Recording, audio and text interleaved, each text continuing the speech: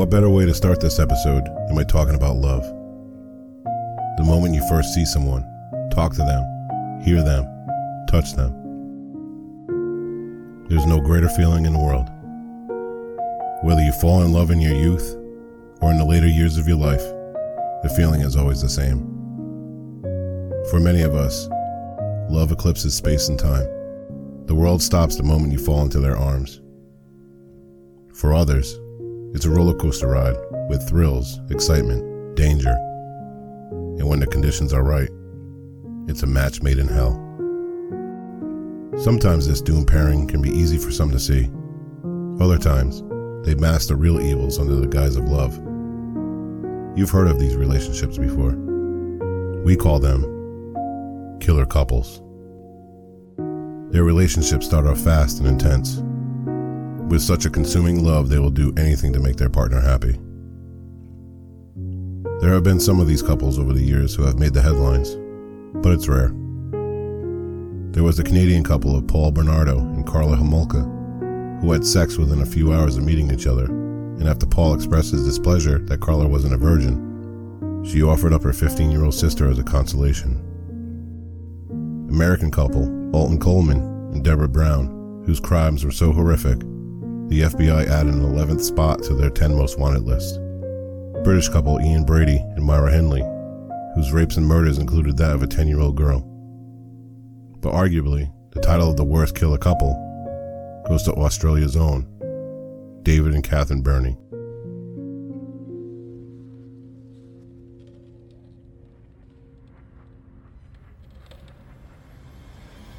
I'm Dave Jari, and I am the Serialholic.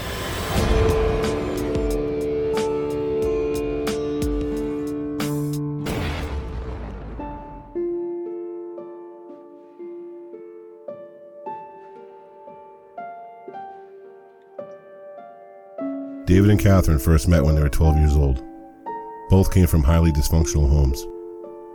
David, the oldest of 5 children, lived in absolute squalor. His mother was a severe alcoholic who never cooked, never cleaned, and would savagely beat David. She wasn't much for raising her children either, relying on David to care for his younger siblings. When any one of them caused trouble or broke something in the house, David would receive the punishment for it, oftentimes receiving full swings from a broom handle. His father wasn't much help. Working 2 jobs and considered by many as homely and weak, his father lacked any sort of backbone to defend his children.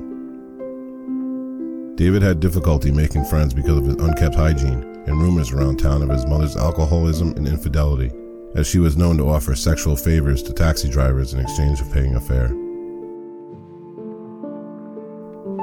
As David got older, he began to rebel and soon found himself on the wrong side of the law. Catherine had her own difficult childhood to contend with. At 10 months old, her mother died while giving birth to her brother, who also died 2 days later. She was forced to live with her father, who was living in South Africa at the time. However, her father didn't want her. All throughout her childhood, she was being shipped back and forth between her father and her grandparents, neither of whom gave her the love and stability a child needs during their developmental years. Catherine eventually settled down with her father, now back in Western Australia in a suburb of Perth. She began dating David when they were both 14. They both felt a strong connection because of their difficult upbringings, and Catherine would tag along with David when he committed his crimes, eventually leading to trouble for both of them. David quit school when he was 16 and began working at the racetrack for a famed jockey, who set David up with living arrangements at a local boarding house. That didn't last long, as David showed up in the landlord's bedroom, naked, with a stocking over his head, and tried to rape her. Catherine's father begged her to stop seeing David, but there was no separating them. That is, until Catherine found herself in prison, finally away from this poisonous relationship.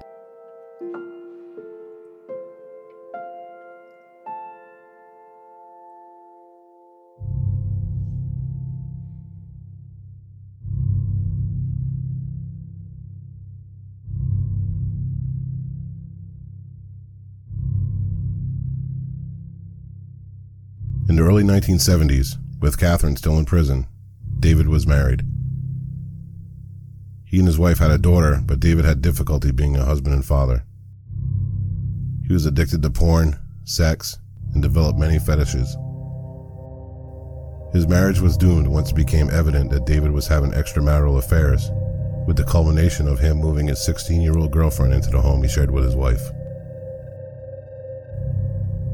When Catherine was set for release, her parole officer set her up with a job as a housekeeper for the McLaughlins, a prominent family in town. At the age of 21, Catherine married the McLaughlin's son, Donald, and they went on to have 7 children together. But as with David, the flame of her marriage would soon be extinguished. When Catherine went to the hospital for a hysterectomy after her 7th child, a familiar face arrived in her room. It was David, and in that moment, years were erased, as if they were kids again. Once she left the hospital, she filed for divorce, and her and David were connected once again. Though they never got married, Catherine went as far to legally change her last name to Bernie.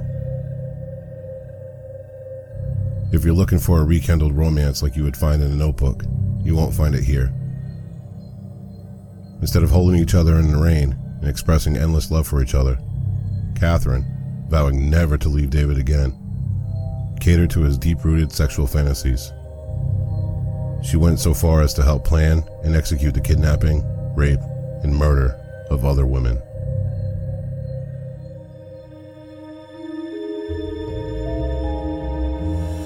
The Serialholic will return after a quick break.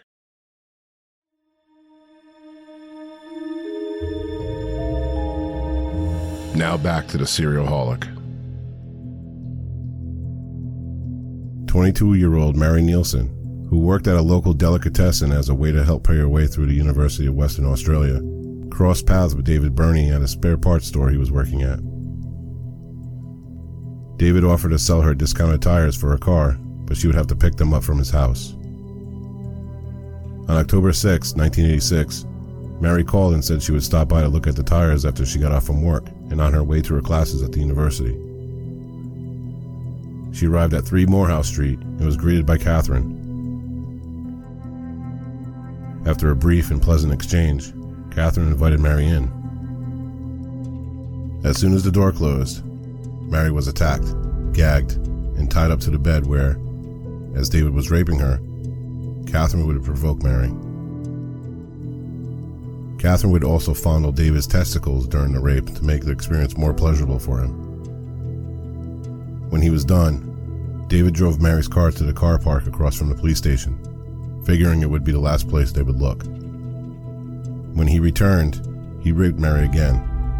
After a short time, they put Mary in the boot of the car, or trunk as we say in America, and drove her to the Glen Eagles National Park, where David would rape her for a 3rd time before strangling her with a nylon cord. Before burying her in a shallow grave, David also stabbed her in the chest because he read somewhere that would speed up decomposition. Mary Nielsen was 1 year away from receiving her degree.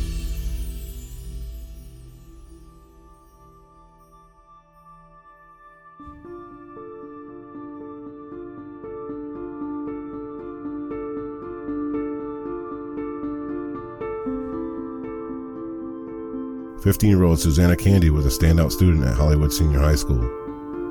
Her family was well off as her father was a top eye doctor in Western Australia. Nearly 2 weeks after the rape and murder of Mary Nielsen, David and Catherine went cruising in their car for hours looking for the next victim. That's when they found Susanna hitchhiking along the Sterling Highway. They offered her a ride, and after Susanna scanned the situation and felt it was harmless, entered the car. As soon as the door closed, Catherine pulled out a knife and tied her hands together. Back at 3 Moorhouse Street, the Burneys forced Susanna to write a letter to her parents saying that she was fine and decided to go on a trip. She was then chained to the bed and David raped her. After the rape, Catherine climbed into the bed with them, and she and David raped her again, with Catherine being a very active participant. David tried to strangle Susanna with a nylon cord, but Susanna put up a fight, kicking and screaming. They forced sleeping pills down her throat, and once asleep, David put a nylon cord around her throat. But he did not kill her. David wanted Catherine to prove her undying love for him, so she strangled and killed Susanna. They then loaded her body into the car and buried Susanna next to Mary.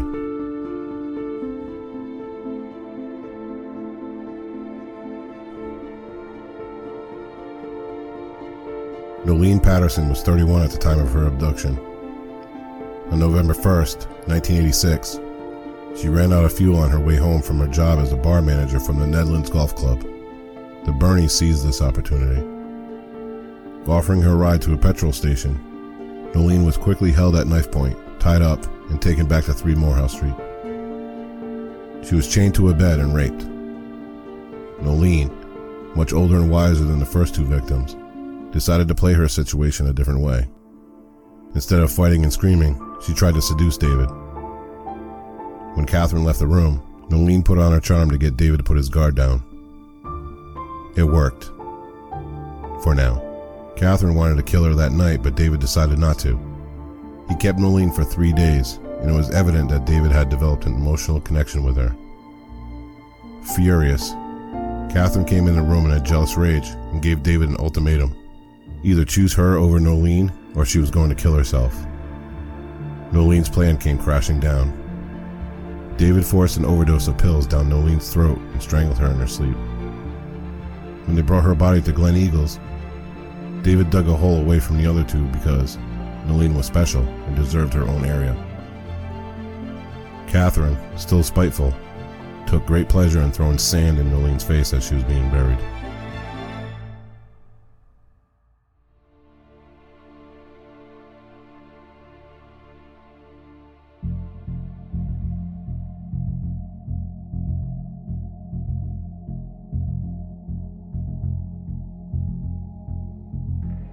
The Bernies didn't waste any time looking for the next victim. Catherine wanted to get Nolene out of David's head. On November 5th, they found 21-year-old Denise Brown waiting at a bus stop and lured her into the car. Again, held at knife point, tied up, and back at 3 Moorhouse Street, David and Catherine savagely raped Denise throughout the night and the next day. In the afternoon of the 6th, they brought Denise to Wanneroo Pine Plantation. David raped her in the car while they waited for darkness. They dragged her out of the car, and at Catherine's suggestion, David raped her again before stabbing her in the neck. Thinking Denise was dead, they placed her body in a shallow grave, but Denise sat up. David quickly retrieved an axe and struck her twice in the head. Now dead, they finished burying her.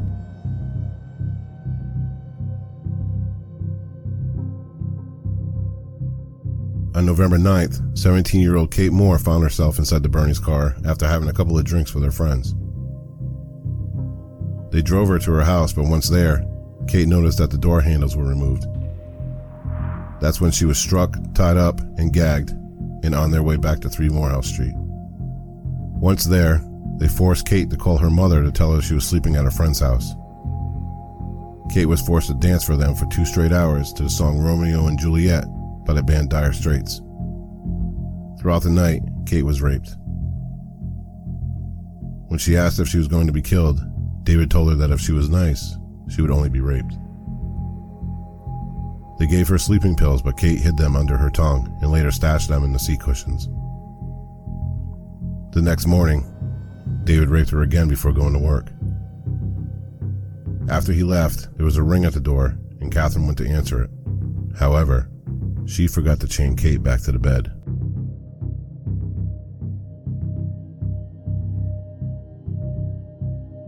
It was now or never for Kate. She broke the lock off of a window and slid through.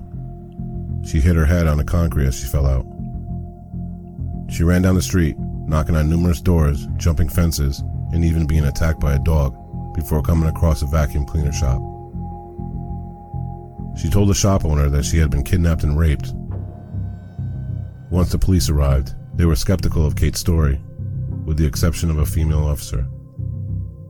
Kate provided too much information for it not to be true, such as she was watching the movie Rocky and that she stashed a drawing in the house to prove that she was there. Police went to 3 Moorhouse Street and discovered the drawing in the Rocky movie in the VCR. Both Catherine and David were arrested. Catherine denied ever meeting Kate, but David admitted that Kate came over for consensual sex. After the police kept pressing, David admitted to her rape and kidnapping, and also confessed to 4 other murders. After being tried and sentenced for the murders of Mary, Susanna, Nolene, and Denise, both David and Catherine were sentenced to 4 consecutive life terms. Thanks to Kate's quick thinking and will to survive, she not only saved herself, but saved countless of other lives in the process.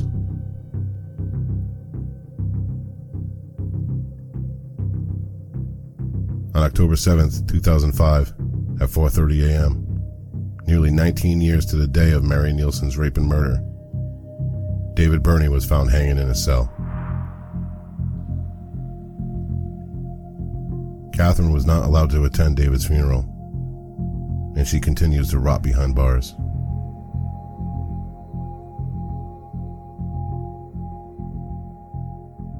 This episode of The Serialholic by Criminal AF was written and produced by me, Dave Jari. Be sure to follow Criminal AF Pod on Instagram, TikTok, Facebook, Twitter, and YouTube. Signing off from Studio Chloroform. Keep your head on a swivel and stay safe till next time.